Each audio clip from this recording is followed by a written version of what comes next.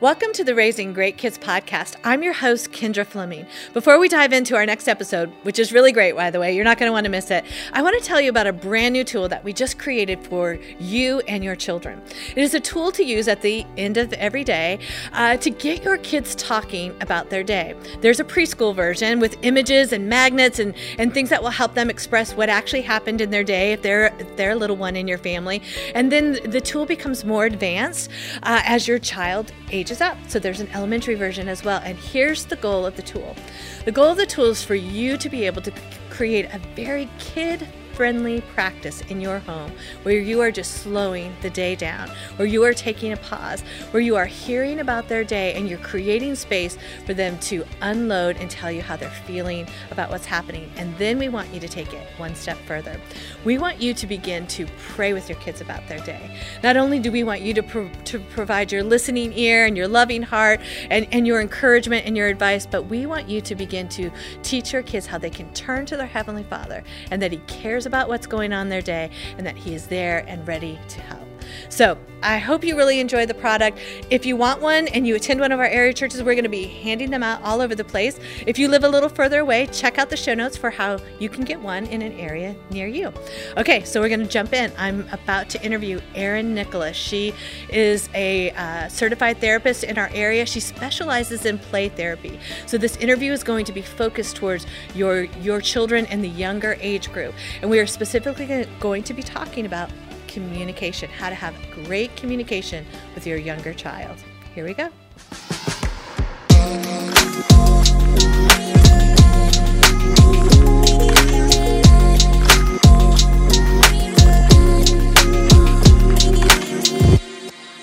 Today we're talking about communication, and one thing I know for sure is that healthy and open communication will lead you to a stronger bond with your child.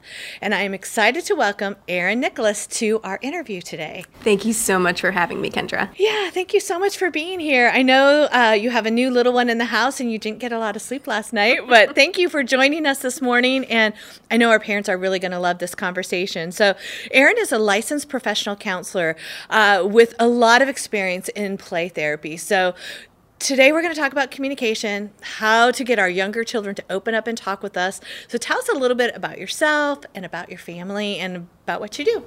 Sure. So like I said, or like you said, my name is Erin Nicholas. I am born and raised here in Georgia. I've been attending North Point for about 10 years now and live at home with my husband of almost 5 years and our 11-month little boy named Evan and our dog Lucy. Can't forget about her. Professionally, I am a licensed professional counselor and a registered play therapist over at Sunshine Child and Family Counseling. And with my work, my primary focus is children elementary aged and under, as well as their parents. So I work on a wide range of issues, whether it's anxiety, stress, which is really big right now, obviously, school-related issues, parent-child relationship issues, you name it. If it's child-related, that's pretty much what I focus on. Yeah. And we've talked with you before, and you've actually trained some of our staff before. Mm-hmm. Like, your expertise is so helpful to us. So thanks for joining us today. You're very welcome.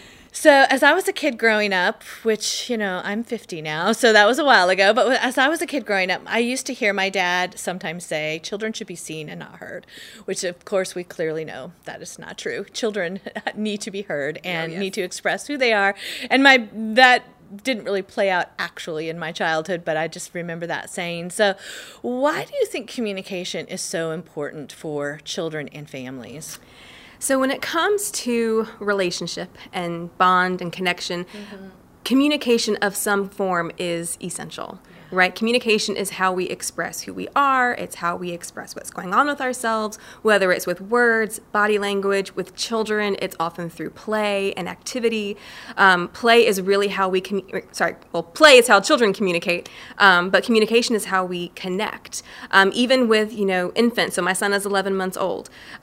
He's not verbal yet. Saying dada, yes, and blah, blah. Those are his two favorite words at the moment.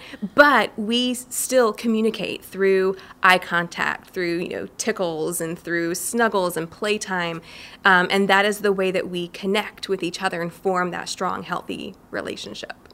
So how do we help children feel safe, and how important is it that children feel safe to express themselves? I agree, young children, you almost can't miss like their frustration or their sadness or, Right. All of those things, or their joy. But why do you think it's important that we create a safe place for kids to communicate? Right. Those big emotions are definitely, easy to see. It's the more subtle ones that we may not quite notice all the time. But safety is going to be really important because a child needs to feel safe and secure in order to open up and to feel heard. And the more we can send the message to our child, I hear you, I understand you, I care, the more likely they are to open up and share, or if it's not sharing, it may be showing through play, showing us what's really going on in their world. So that safety is paramount in them feeling comfortable enough to let us into their world and see what's going on. So I know, even as adults, you're never like done working on your communication skills. Sometimes we have more work than we think we do, right? Especially when we get married and, start raising teenagers and all those kinds of things. We realize communication, how important it is. But can you talk to parents a little bit, thinking about what you see in your practice? What are the mental health benefits to our children and to the members of our family when we have strong communication skills? Right. So, when a child feels safe enough to open up, when communication is solid and there, they are going to open up. They're going to share with us what their struggles are, what their difficulties are. When we are able to talk or play out or share our struggles as a child, that really helps them to sort, organize, and process their experiences.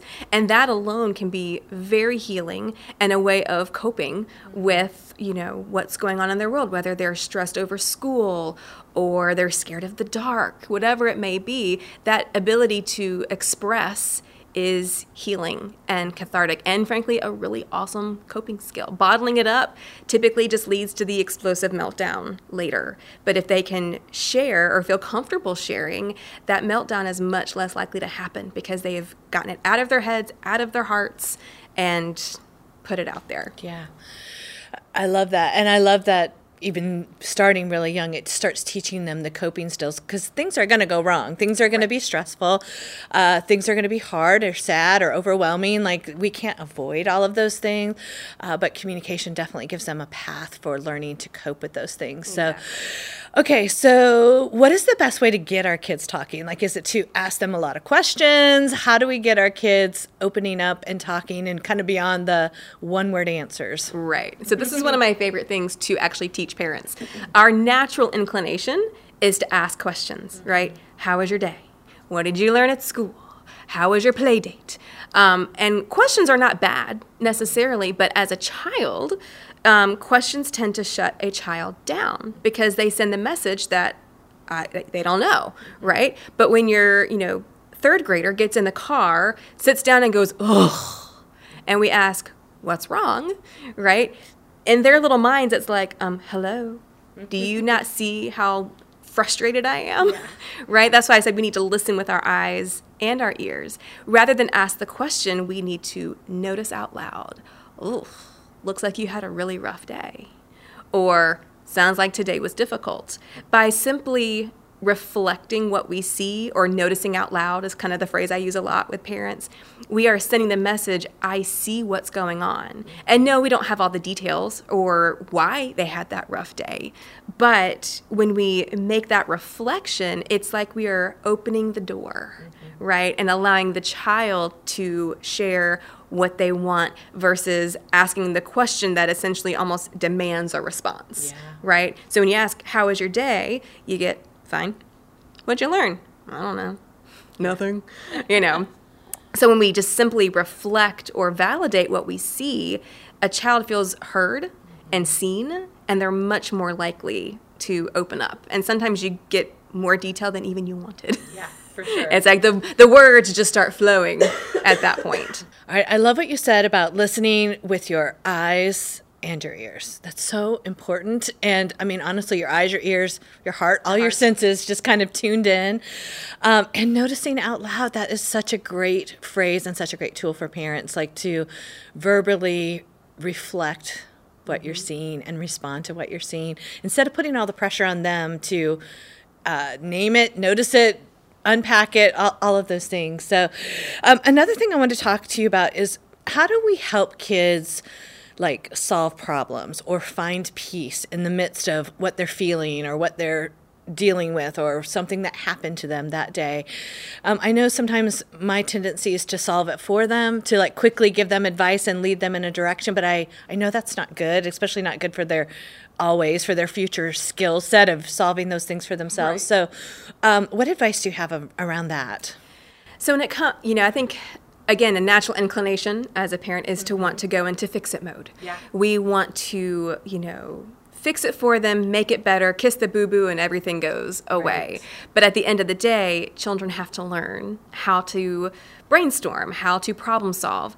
So really, though, the first step is not I love the idea of brainstorming, but the first step is not to jump into, okay, let's figure this out together. Mm-hmm. The first step is actually to simply be present and listen and validate. Children, again, they need to feel heard. And so when we simply listen to what they have to say, validate their emotions, even if we don't approve of the behavior, that's a really big deal. A lot of parents struggle with, if the behavior was, wrong, okay, but the emotion is always valid. Feelings are never wrong. But for children, when we can validate those feelings, that will often calm them down, relax them a little bit, and at that point, when their emotions aren't quite as intense, they then have the ability to access that problem-solving part of their brain. I often educate parents about the brain and how we've got, a more logical, rational problem-solving side, and then we have a more emotional, irrational side of our brain. And for children, they're still learning to connect those two. So when emotions are high, they really struggle to access that problem-solving side of their brain. And so as a parent, we want to fix it for them. But if we can help them settle, if we can communicate that we understand, we hear them, we can give them some of those feeling words, they can often calm themselves enough and probably figure a lot of this stuff out themselves. Mm-hmm. And when in doubt, okay, let's brainstorm. Yeah. Let's share, childhood stories of our own, but let's brainstorm and let them then decide how they want to proceed.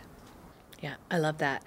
So what about the parent who feels like, oh, we're struggling with communication? And, it's always a two-way street. So maybe the parent feels like I move to fix it too fast, or I get upset or angry or stressed, or I minimize it or whatever. Or maybe it's the other side. The kid just is too angry or withdraws or whatever.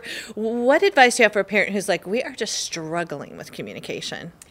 I would say number one is it's time to focus on the positive aspects of the relationship first.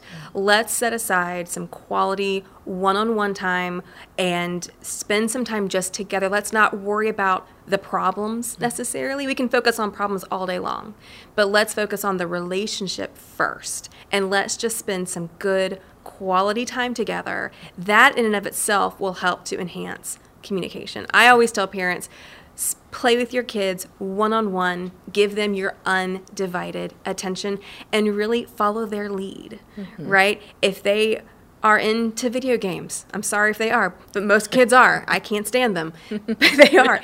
Play video games with them for a second. If they want to play sports outside, go outside and play with them. Follow their lead and try to see the world from their perspective for a little bit.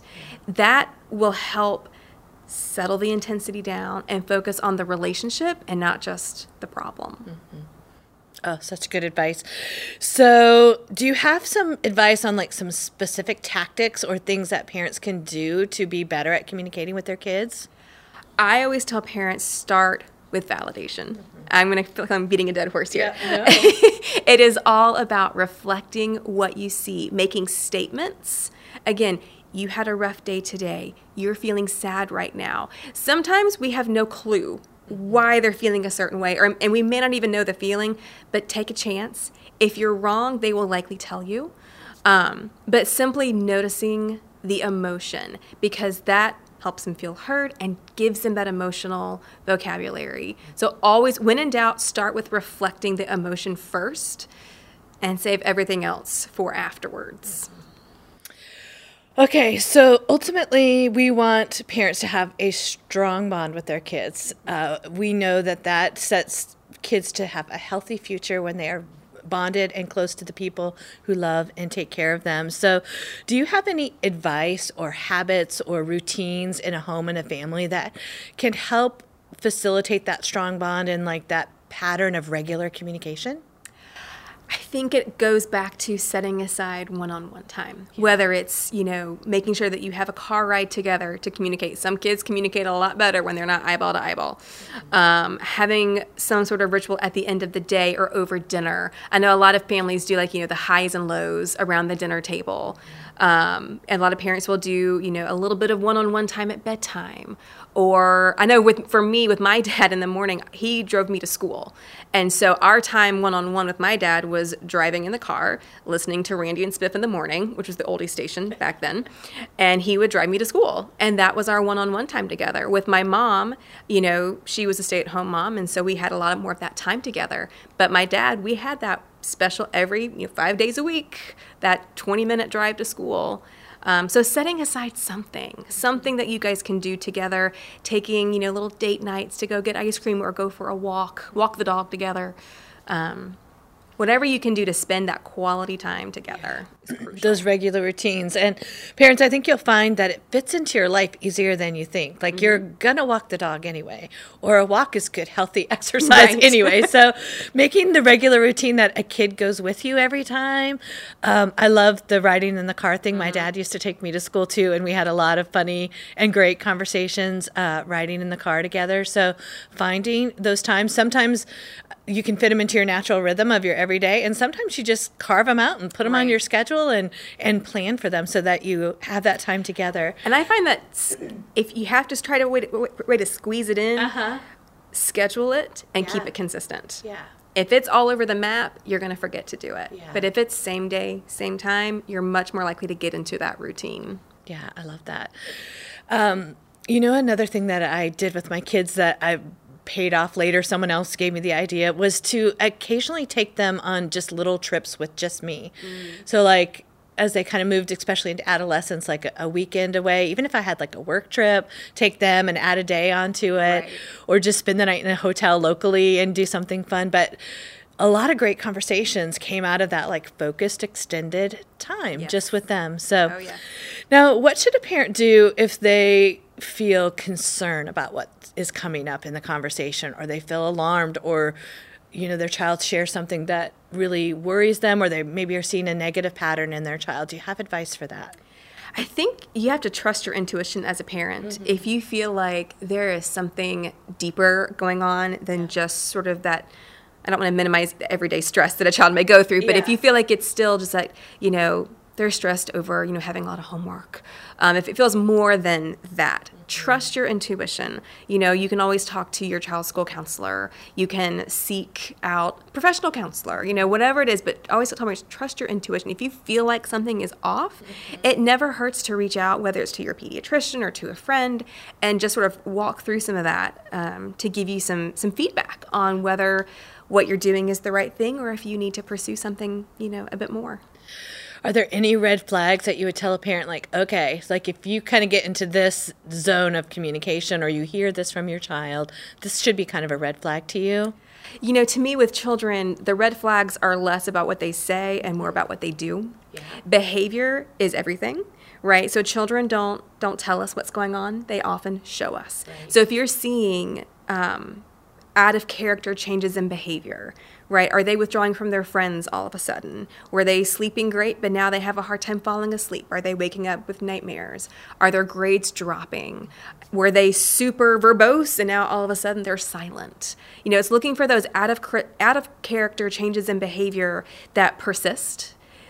That's more of a red flag of, okay, there's something else going on here that I need to look into. They're going to show us more than they're going to tell us. That's so true. Okay, so I know that you have attended North Point for a really long time and been a part of our community. And when you think about supporting kids and guiding kids, what role do you feel like faith plays in a child's development? For me, it plays a huge role in their development. And a lot of it stems from parents modeling their faith to their children, not just talking about it, but living it, right? Getting children involved in, if they're here at North Point, Wombaland, Upstreet, Transit, and so on. I know there's more. I was always an Upstreet volunteer, so Upstreet's where my head goes. But yeah, I think it's getting them involved and most importantly, living the faith yourself, because at the end of the day, especially when they're elementary and under, parents are the number one role model. Yeah. That is so true. So what are things that we can do to help our kids grow in their faith or gain comfort from their relationship with God? Whether it's, praying together as a family, attending church together as a family, like I said, doing those highs and lows at dinner time and kind of relating, you can always relate anything back to faith. But at the end of the day, I think it's modeling that faith yourself. If our children see us reading our Bibles every single day, praying at night, or praying just in general, whether it's at the dinner table or before bed or first thing in the morning. If they see us engaging like that, they are much more likely to engage themselves. Every child's a little bit different in terms of kind of when that spiritual maturity begins to kick in. Some kids hit it really early. Other kids, it doesn't happen until much later. But allowing that natural development to happen as well, and just as long as it's being modeled, that's the best thing you can do. Parents, I think that is so true. Whatever you can do when you're walking through a hard time or everything's not going well, to model for your child that you believe God's with you, that you are choosing to follow Jesus with your life, even when it's not all making sense, when you are navigating things that are difficult and they see you praying and they see you relying on God. That kind of modeling really sets your child up to know what it looks like to follow Jesus with their life. And so it helps them rely on their faith in a more meaningful way. So thank you, Erin, so much for joining us. I feel like there is a ton of great, helpful information, great advice. I feel like parents, if you just walk away and write down 1 or 2 things that you're going to try this week, try reflecting those feelings back to them. Try to listen with your eyes and your ears. All of those things, I feel like you will take some giant steps into healthy communication with your child. So thank you for being with us. Thank you. Thank you, parents, for listening today, and I hope you have a great week.